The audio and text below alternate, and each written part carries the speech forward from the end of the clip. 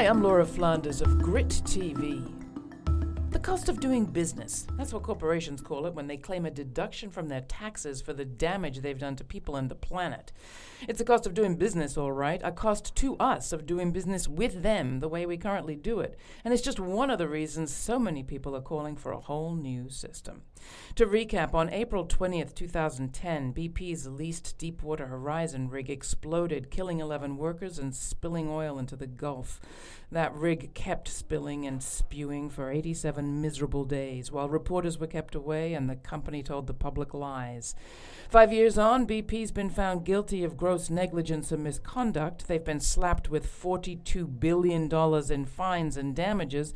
But the British behemoth's not only now threatening politicians they'll pull out of the Gulf entirely if those fines aren't reduced, they're also claiming a lot of that money back thanks to a tax loophole that enables BP to claim as much as 80% of the damages they've paid out so far as an ordinary business expense. And it's not just BP either. Car makers, chemical companies, mine owners, and banksters routinely deduct part of their court-ordered payouts from their taxes, which means that we, the people who sustain the damage, are also the ones subsidizing the damages. What to do? Well, U.S. PIRG, the public interest group, are petitioning the Justice Department to deny BP more write-offs. Senator Patrick Leahy of Vermont has sponsored a bill, the latest of many, to change or rather close that loophole. But even to talk about a loophole suggests that there's an opening in a fabric. When it comes to the public's contract with big business, that fabric has never been stitched straight. Big business has too much power, and local coffers are far too strapped. That's dangerous for people and the planet, as we saw in the Gulf. Small reforms are not enough to fix that, which is why more and more people are looking at alternatives, not just renewable energy, but collectively owned utilities and local, not corporate control.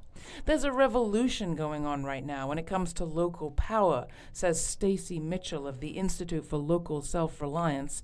Mitchell and a slew of Laura Flanders Show guests recently signed on to a, quote, next system project launched by our colleagues at the New Democracy Collaborative. There's no doubt much more on all of this to come, but this may be a great time for BP, actually, to move out. The bill for the cost of doing business big business's way just may be coming due. You can watch my interview with Stacy Mitchell and Esteban Kelly of the Aorta Collective on the growing movement for a new system this week on The Laura Flanders Show, on KCET Link TV, and in English and Spanish on Telesur. Find out more at grittv.org. I'm Laura Flanders.